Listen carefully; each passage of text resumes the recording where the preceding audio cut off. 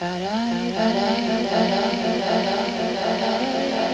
must remember a kiss is just a kiss, a sigh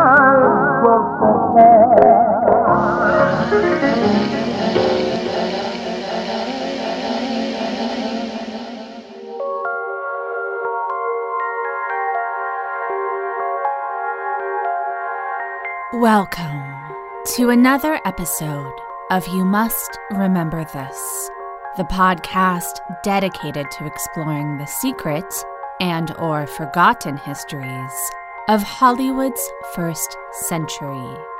I'm your host, Karina Longworth, and today we begin part 2 of our season, Fake News, Fact-Checking Hollywood Babylon.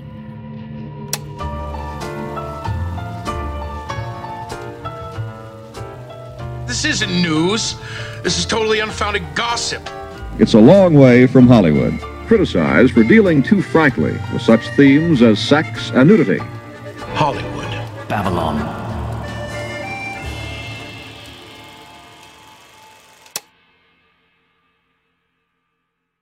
If you haven't listened to part 1 of this series, you should go back and do so.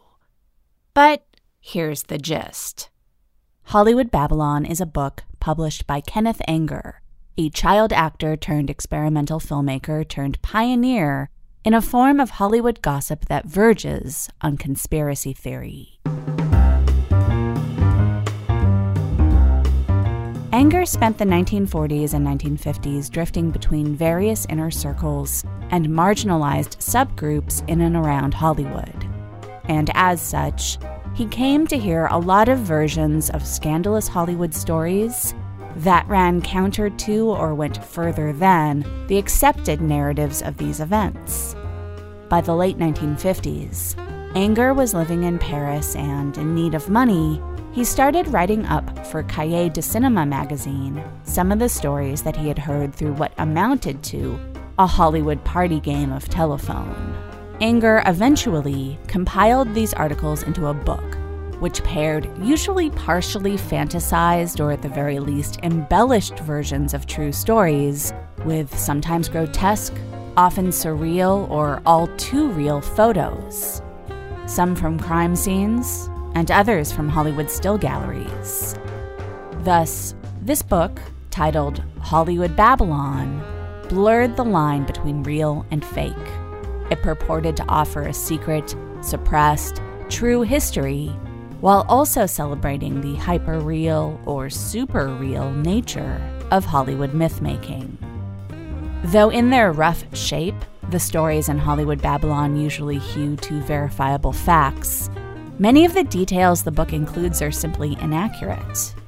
The book was initially published in France in 1959, but it was not widely commercially available in the US until 1975, by which point the studio system had crumbled, as had many formerly respectable American icons and institutions. And it was the perfect time for Anger's exaggerations and potentially libelous statements and insinuations to be accepted as the long-hidden truth. One of the reasons why so much misinformation still circulates about classic Hollywood, other than that the studios put so much of it out there, is that books by self-proclaimed experts such as Anger were not fact-checked before publishing, and could not be fact-checked in real time by their readers because not only was there no internet, but there were few reliable texts of any kind covering the stories he wrote about.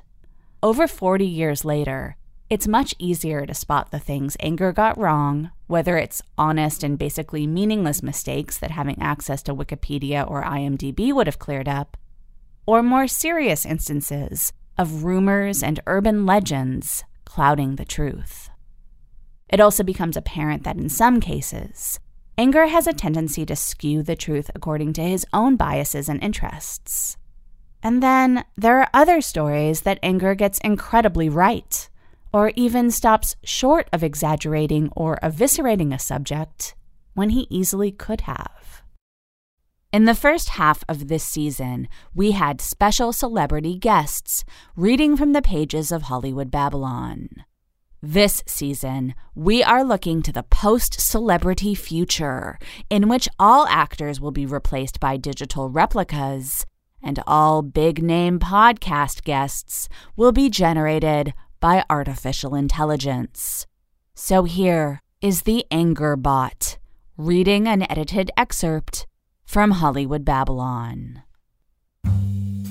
Mae West rode into Hollywood with a reputation as the bad girl of Broadway for plays like Sex, which got her into hot water and 8 days of jail. Paramount's move in signing Mae was a gamble that paid off. Her first starring film, She Done Him Wrong, which she adapted from her own play Diamond Lil, broke box office records for 1933. It took in $2 million in 3 months and saved the studio from bankruptcy.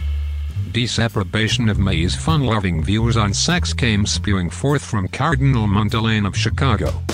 The Cardinal ordered one of his professional prigs, the Reverend Daniel A. Lord, to pen a pamphlet, The Motion Pictures Betray America, in which Catholic youth was urged to boycott the obnoxious pictures of Mae West. The Catholic sodality were so gratified at the response that they decided to put their anti-sex boycott on a national level. The National Legion of Decency was formed in October 1933, 6 months after the release of She Done Him Wrong. The Legion heavy-sided the menace Mae West represented as one of the major reasons for the necessity of their organization. Mae followed She Done Him Wrong with her most successful picture, I'm No Angel. Mae's war with the super censors started in earnest the summer of 1934, when the new Guardians of America's Virtue pounced on her way of handling a gangster. Is that a gun in your pocket, or are you just glad to see me? While Belle of the 90s was in production, the Hays office had stationed a watchdog on the set to oversee Mae's lines and movements. To bug this blue nose, Mae thought up a little prank. She invented an imaginary kidnapping threat and kept herself surrounded by a squad of bodybuilder bodyguards, who followed her right into her luxurious dressing room between takes. While the watchdog fumed, Mae hung out a Do Not Disturb sign except in case of fire. William Randolph Hearst got into the act in 1936 when a crack Mae made about his sacrosanct lady, Marion, provoked his ire. Singling out Klondike Annie as a target, the Hearst papers denounced Mae as a monster of lubricity and a menace to the sacred institution of the American family. He added, "Is it not time Congress did something about Mae West?" Hearst was pissed off by a remark of Mae's about Marion's acting ability. He gave orders to ban ads for her films in all of his papers. Hearst and the Legion doggedly goaded the Hays office to harass her during production of Every Day's a Holiday. Hearst then conspired with Breen to publish in Quigley's Motion Picture Herald a list of stars that exhibitors allegedly considered box office poison. This bogus blacklist was designed to oust in one swoop disobedient players and those who, victims of gossip or the censor's caprice, were considered undesirable. The page-long blacklist featured such difficult subjects as Katharine Hepburn and Fred Astaire, and such scarlet women as Marlene Dietrich and Mae West. The truth was that Mae's pictures were still doing fine, but the smear took its toll. When her contract came up for renewal in 1938 after the bedeviled Every Day's a Holiday was in the can, Paramount copped out and let the prigs have the last word.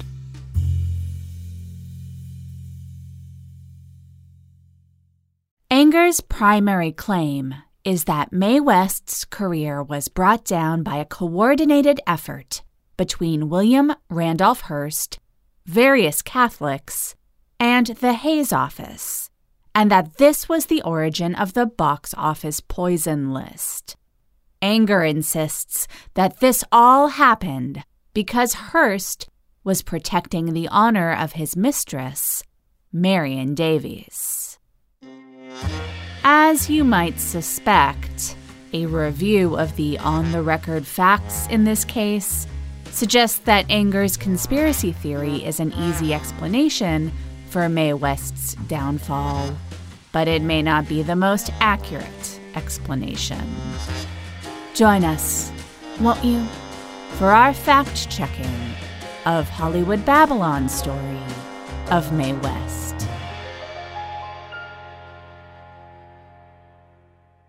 Be kind to your mind with guided meditations from the Meditation for Women podcast. Your mental health benefits from sleeping better, releasing anxiety, and gaining clarity, all of which are benefits of meditation. And since this is Mental Health Awareness Month, give yourself the gift of meditations. All you have to do is press play and close your eyes. Listen to Meditation for Women on the free Odyssey app or wherever you get your podcasts. Mae West is remembered as a wisecracking master of sexual innuendo, whose walk was more like a trot, and who ultimately became synonymous with a larger-than-life parody of female sexual liberation. But it's important to place Mae in the context of her time and understand the extent to which she embodied a city creature as urban American life became a hot topic of the popular culture consumed by those who lived in less populated areas. She represented the blurry line between working-class people walking the straight and narrow and an easily glamorized underworld. Her characters often lived out a Cinderella-style story, transforming from a low social position to a high one and taking on the clothes and jewels and romantic glory associated with the new status, but without changing her inherent streetwise, tough-talking character. Mae was born in Brooklyn in 1893, about 7 years before what she usually gave as her birth date, and she began appearing on stage in amateur talent shows as a small child. She would sing and do impressions of well-known vaudeville personalities. By her mid-teens, her act had become pretty racy. She would do a fan dance, her naked body covered with sparkling powder and hidden behind a giant fan. As her body shook, the powder would rise up off her body, fill the air, and fall on the people sitting in the first few rows of the audience. It was said to be highly thrilling. In 1911, when she was 17, Mae married Frank Wallace, a dancer with whom she was then doing a show. Wallace and West had put together an act singing and dancing to ragtime songs in conscious imitation of black performers who they had seen in Harlem. Neither the marriage, which Mae kept secret until the truth came out after she was famous, nor the act lasted long. Mae spent the next few years touring vaudeville theaters as a solo act. By the late 19-teens, her act had stagnated a bit, and her prospects had dimmed. But the end of World War I brought a boom-time decadence to New York City, in which Mae West thrived. In 1918, she became notorious for performing the shimmy, a dance she had picked up in African-American nightclubs on the south side of Chicago and brought to the comparatively lily-white atmosphere of Broadway. Mae West shimmying was a sensation, and she rode this wave for about 4 years before her career started to stall out again for a lack of new material. She came to realize that she couldn't wait for someone else to cast her in the perfect play or revue. She would need to generate her own material. Broadway at this time was in the middle of a tug-of-war between an audience that was demonstrably thirsty for plays about crime and sex, making prostitution the hot topic of the 1921 Broadway season, and a wave of censorship-minded religiosity that rose to meet the trend. By 1923, when she turned 30, Mae West's career was totally stalled, and when she was looking to revive it, she understood two things: that no one was going to generate star-making material for her, so she would have to do it for herself, and that realist plays about the seamier side of life were a surefire path to attention. She saw this in Broadway sensations like Rain, based on the Somerset Maugham short story and starring Gene Eagles, and in the plays of Eugene O'Neill. She also must have been aware that women like Clara Bow and Gloria Swanson had become superstars in the movies, playing sexually liberated women. Later, she offered a simple defense for what she saw as a simple business decision. People want dirt in plays, so I give it to them. She had been playing around with writing for a few years and wrote a couple of plays that were never produced. And then came sex.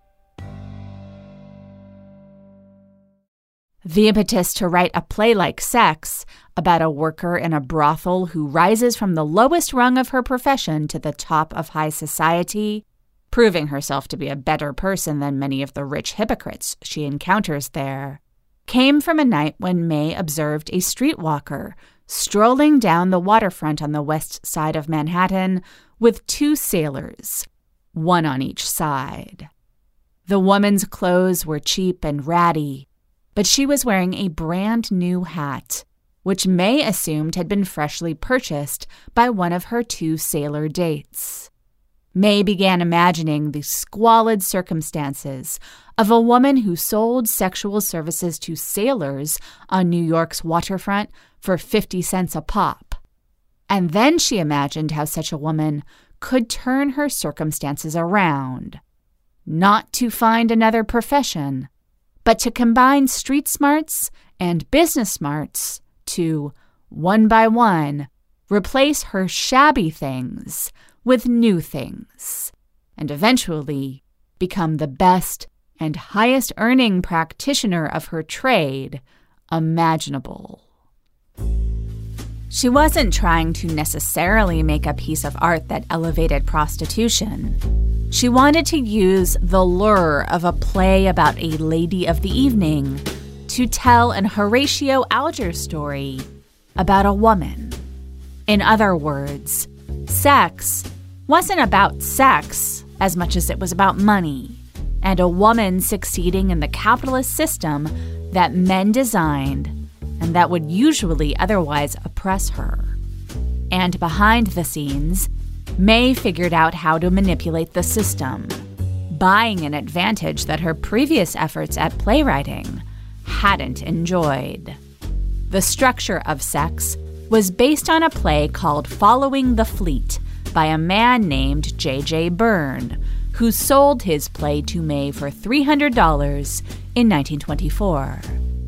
When Sex became a hit, Byrne attempted to sue for piracy, with his complaint citing the fact that in making the sex worker the heroine, West had perverted the moral center of his play. A judge threw his case out of court. Sex the play was raunchy for the day, and May's performance leaned into an almost self-mockingly lurid depiction of sexuality.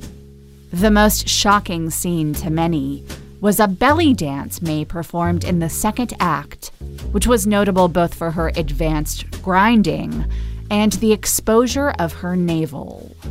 Variety's reviewer declared that the play was so dirty and so blatantly a ploy for publicity that the trade publication vowed, quote, not to cover its filth. But another reporter at Variety was charmed by May, who he affectionately dubbed the Babe Ruth of stage prosties.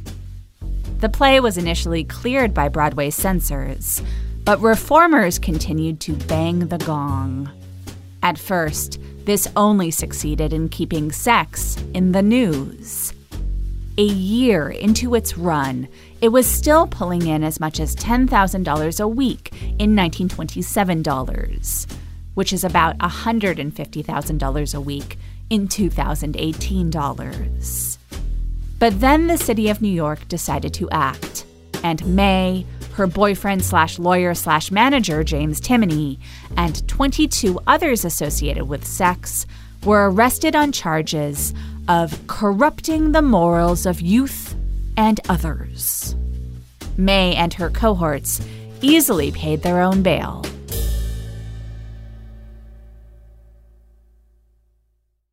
By now, May had already set her sights on her follow-up, a play called The Drag, about a love triangle between two men and a woman set against the drag subculture, featuring what the play's publicity claimed were 40 young men from Greenwich Village. In other words, actual New York drag queens. May later said the theme of the play was live and let love, but she had conflicted feelings about homosexuality. She was friends with many gay men and drag queens, but she also believed that while some people experimented in search of what she disparagingly referred to as cheap thrills, in other cases, homosexuality was a disease that could be cured. The way she writes about gayness in the context of the drag in her autobiography is pretty viciously homophobic. In many ways, homosexuality is a danger to the entire social system of Western civilization, she writes. I had no objection to it as a cult of jaded inverts, involved only with themselves. It was its secret, antisocial aspects I wanted to bring into the sun. The drag treated seriously the problem of the homosexual and showed how his abnormal tendencies brought disaster to his family, his friends, and himself. It was the drag that first attracted the negative attention of William Randolph Hearst to May and her work. He published an editorial in his paper, The New York American, which called for censorship to prevent works like The Drag, which exhibited, quote, the foulest use of sex perversion for dirty dollars. This led to so much outcry that Actors' Equity and the Theater Guild refused to support the play, and no theater in New York would book it. After a few preview shows in Connecticut, The Drag disappeared.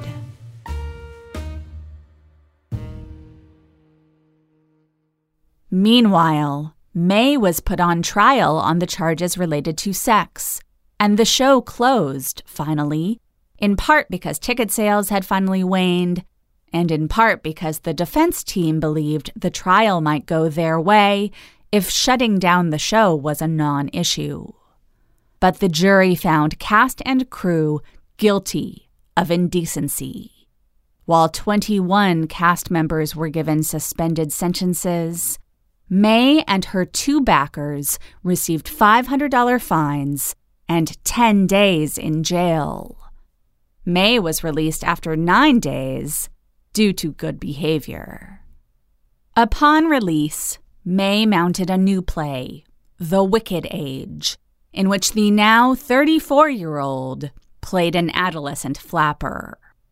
May believed that her stint in jail had bought her invaluable publicity, but The Wicked Age was an ill-conceived venture, and almost everything that could have gone wrong did. It lasted just 19 performances.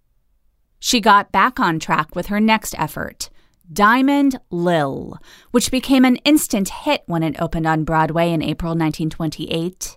Again, here May was calculating and commercially mercenary.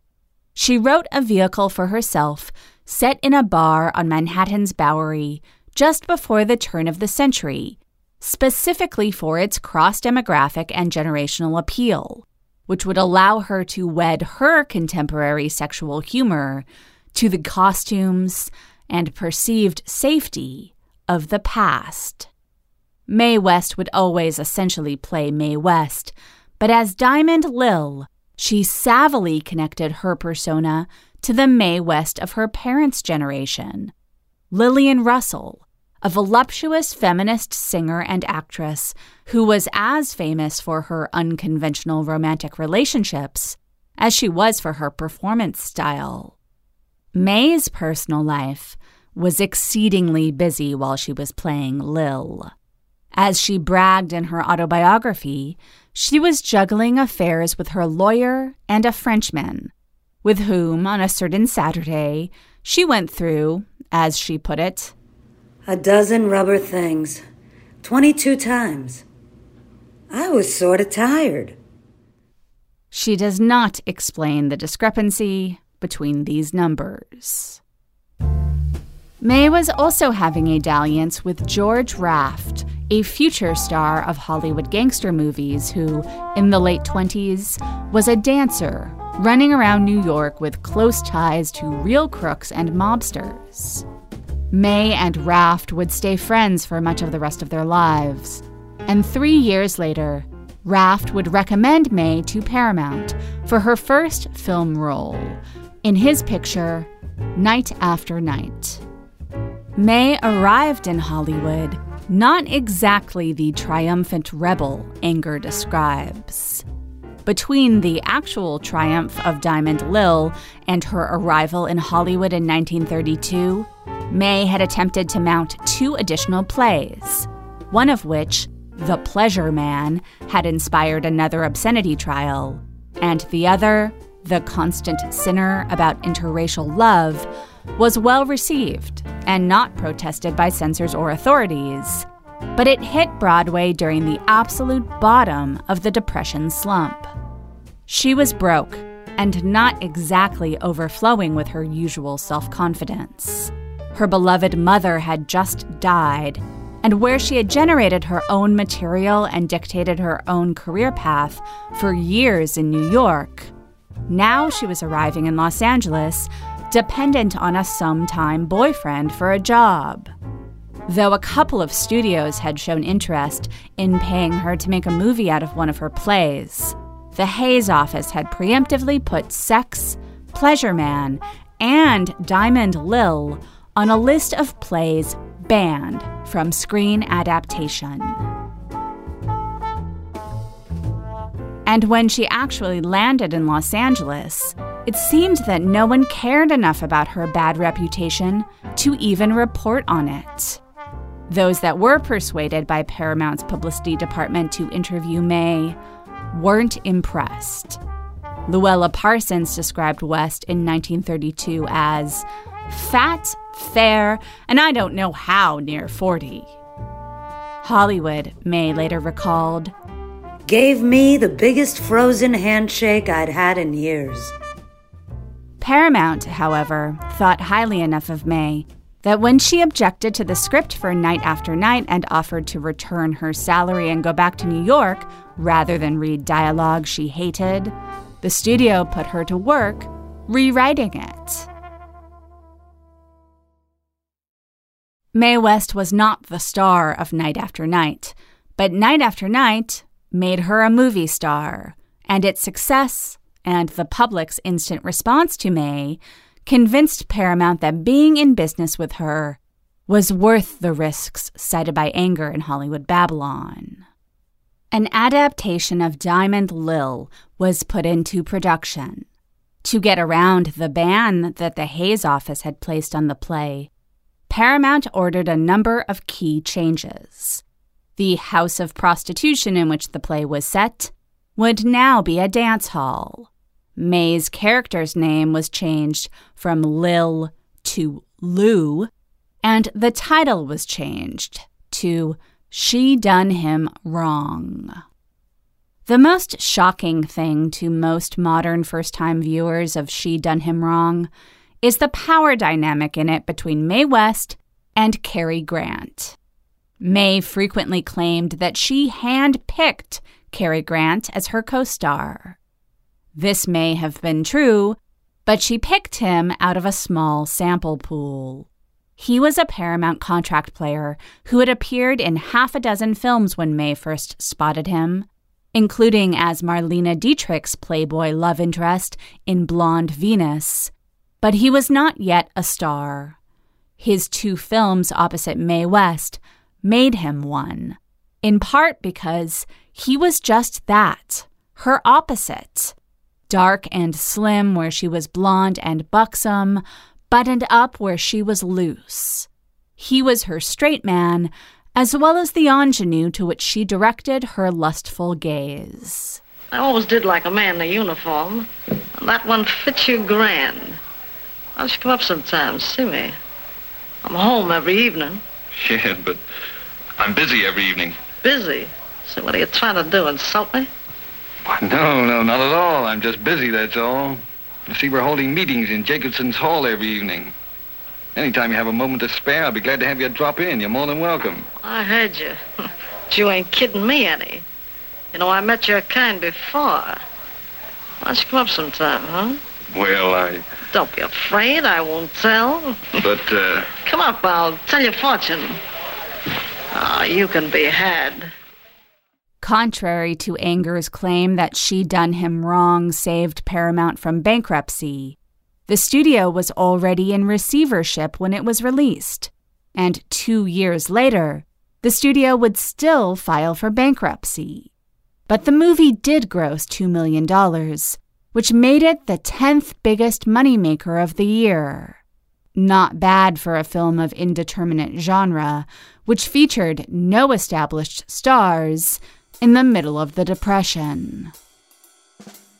It also became one of 10 nominees for Best Picture, despite the fact that its quality was a subject of rancorous dispute. Though Paramount had made cuts to the film based on the recommendations of the Hays office, local censorship boards further excised portions of the movie that they found unacceptable. But the box office numbers were powerful evidence that something was working.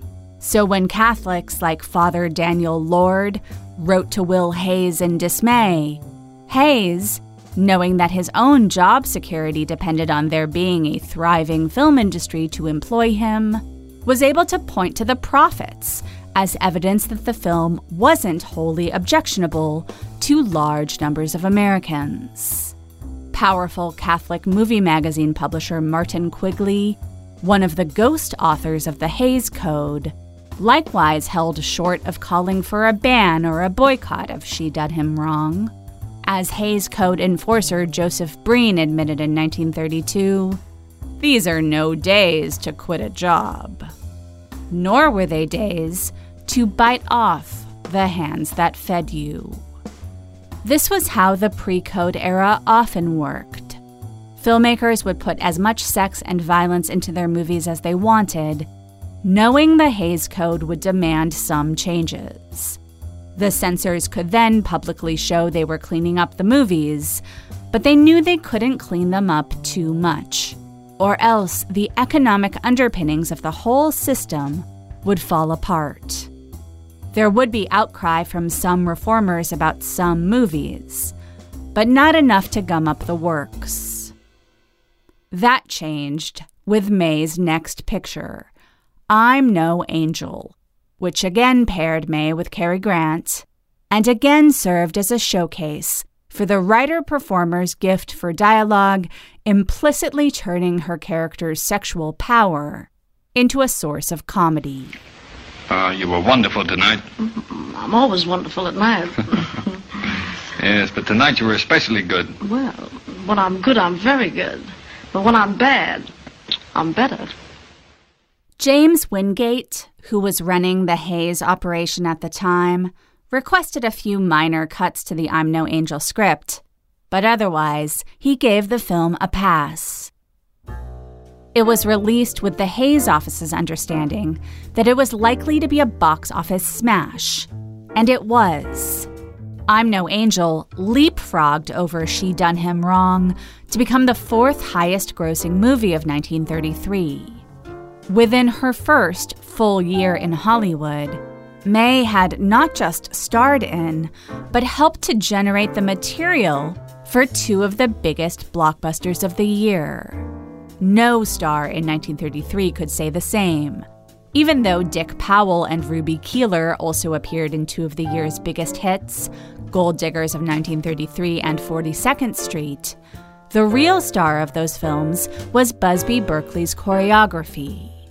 More than the actual content of I'm No Angel, it is likely that May's massive success and the power she had so swiftly accrued as a woman who made money for the industry, peddling ideas of female liberation, and walking the walk by writing those films herself and not just serving as the face for a male fantasy of the new woman, that caused her critics to mount a campaign to bring her down.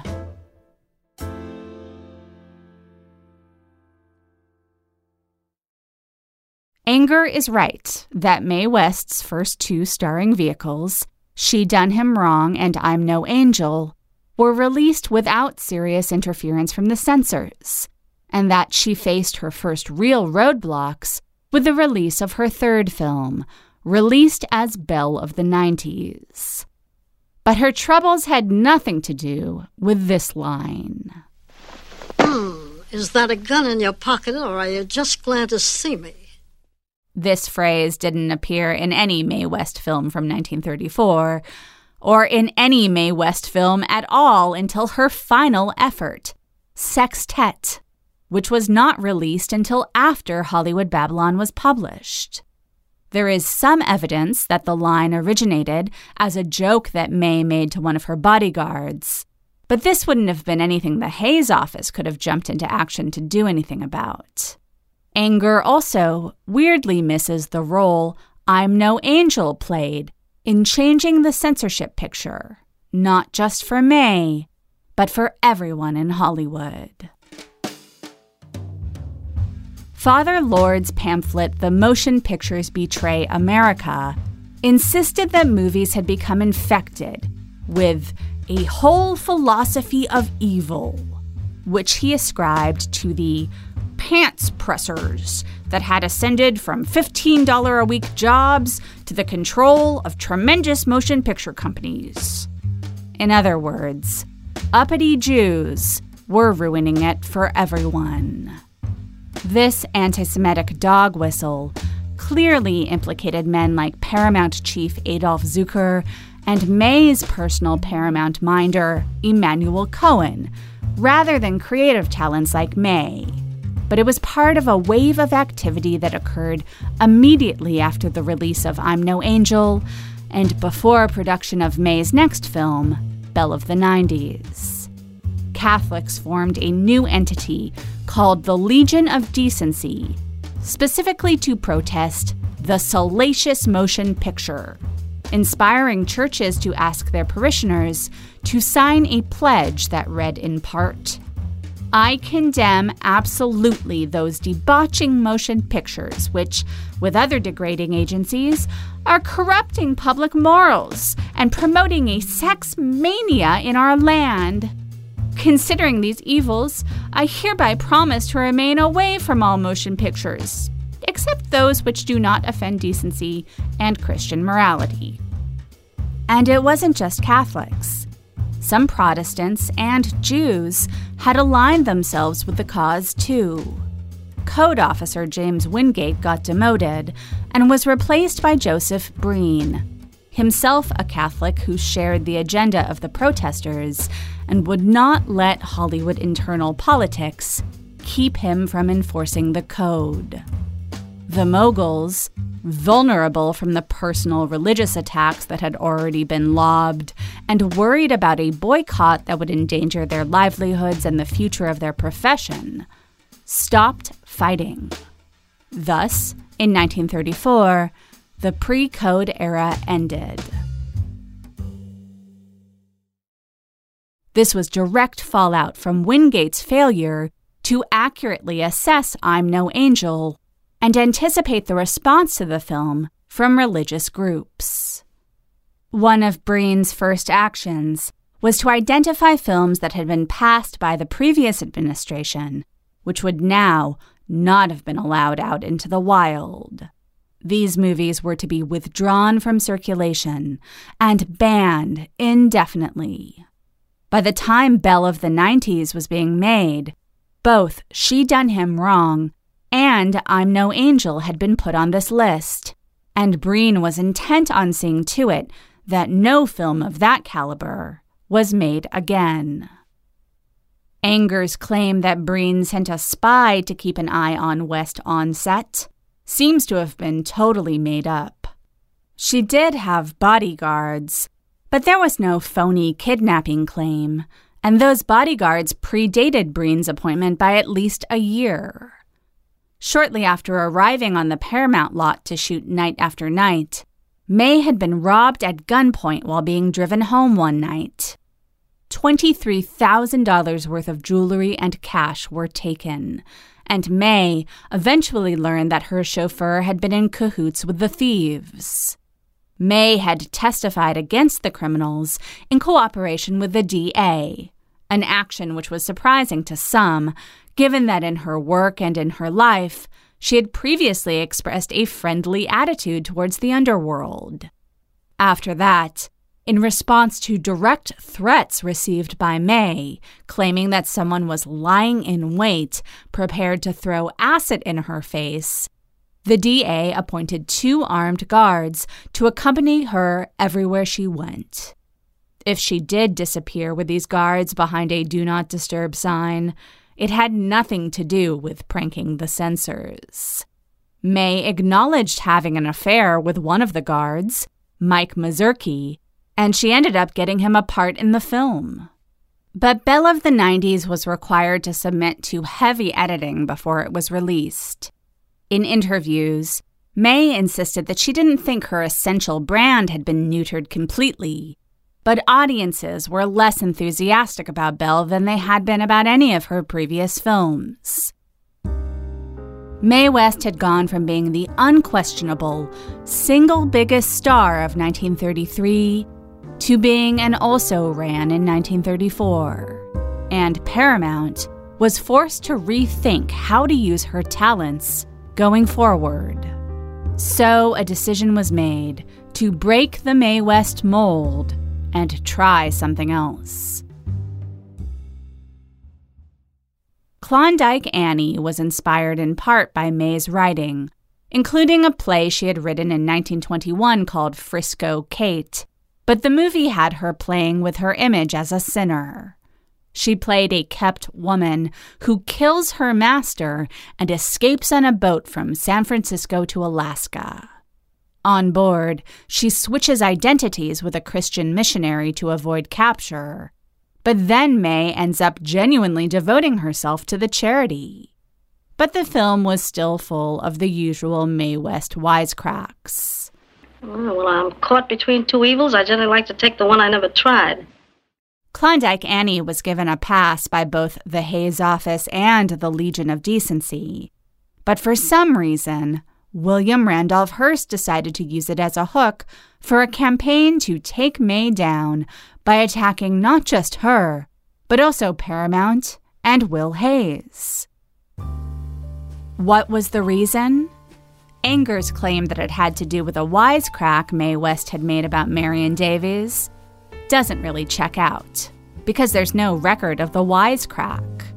There is one theory that the censors were Hearst's real target, that he was mad that they had asked for cuts of a recent film he had produced, Howard Hawks' Ceiling Zero, ceding to pressure from aviation companies such as United Airlines, who didn't like the movie's depiction of their industry. This was a bullshit thing for the censorship board to do, given its stated intentions, and even their unstated intention of protecting the bottom line of the movie industry and no other industry. But it doesn't really explain why Hearst would put Mae West at the center of his campaign, and why he would direct all of his papers to so blanket their pages with negative coverage of May and refuse to accept advertising of her films. May's theory? I think Hearst didn't like me because I made almost as much money as he did. He said he didn't like my morals, and there he was, a married man with a mistress. Who was he to throw words at me when he lived in a glass house, even if it was San Simeon? The Hearst assault actually helped Klondike Annie in the short term. Variety credited the editorials with increasing the film's total box office significantly. But this was not the kind of publicity Paramount wanted in 1936. May and her studio had a falling out. They refused to set a new picture around her talents. She accused them of breach of contract. They fired her. She called Variety and told them she had quit.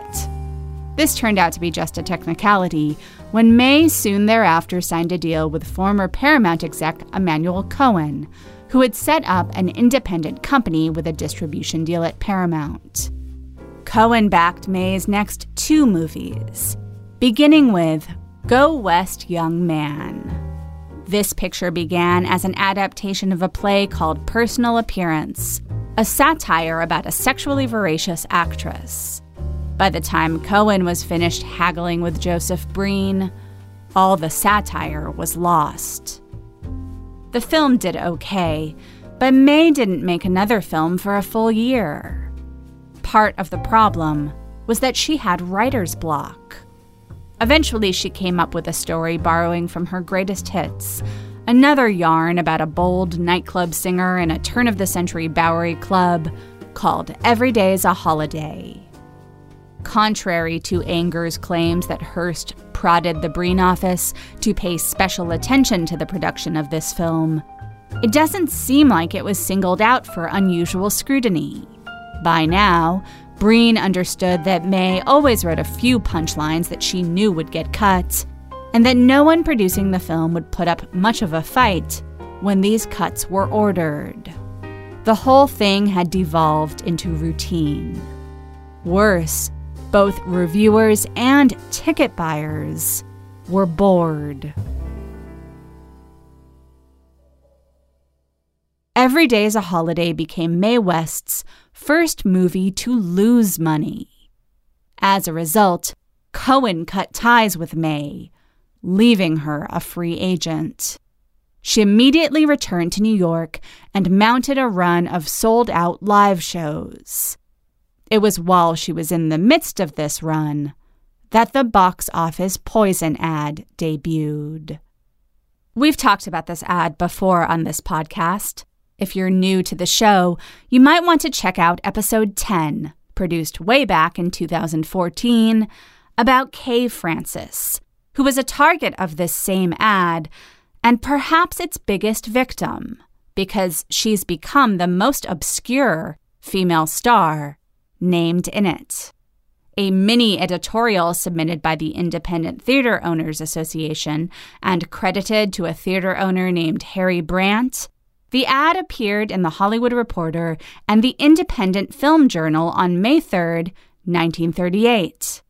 It cited West, Francis, and a passel of other major stars of the 1930s, including Marlene Dietrich, Greta Garbo, Joan Crawford, and Fred Astaire, as names who had become poison at the box office. The recommendation was that studios drop these high-salaried performers and concentrate on creating vehicles for a newer batch of stars: Shirley Temple, Carol Lombard, and May's quote-unquote discovery, Cary Grant. Kenneth Anger has his timeline wrong. By the time this editorial appeared, Every Day's a Holiday had already been released, and Paramount had already severed ties with May, as had Emmanuel Cohen. And her movies weren't doing fine. Audiences had lost interest in her shtick. Mae West continued to work until the end of her life in all aspects of the entertainment industry, but her most potent period of influence on the culture had ended.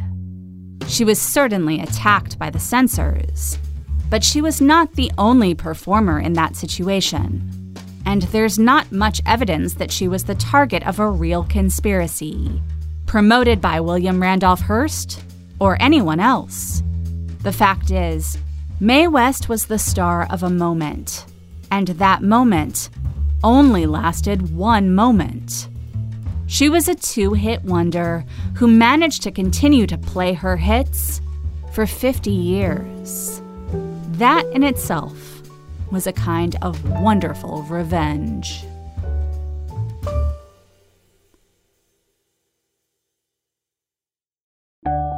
Thanks for listening to You Must Remember This. Today's episode was written, narrated, and produced by Karina Longworth. That's me. Our research and production assistant is Lindsay D. Schoenholtz. Our social media assistant is Brendan Whalen. This episode was edited by Cameron Drews, and our logo was designed by Teddy Blanks. Special thanks to our special guest, Natasha Leone, who played Mae West. For more information about this episode and other episodes, please go to our website, youmustrememberthispodcast.com. There you'll find show notes for every episode with information about our sources, music used, and much more. If you like the show, please tell anyone you can, any way that you can. You can follow us on Twitter at RememberThisPod, and we're on Facebook and Instagram too. And my book, Seduction, Sex, Lies, and Stardom in Howard Hughes' Hollywood, is available now from Amazon or your local independent bookstore. We'll be back next week with another tale from the secret and/or forgotten histories of Hollywood's first century. Join us then, won't you? Good night. Let me feel your fingers running through my hair. I can give you kisses till you walk on air. Love me, honey, love me till I just don't care. I'm no angel. Oh, I'll take your blues, stomp down your troubles, rock you with a steady roll. Here's your connection, take my affection, you're mine always in the hole. Oh, let me have you now before the night is gone. Come on, flag this joint so we can carry on. I can make it happen where the shades are drawn.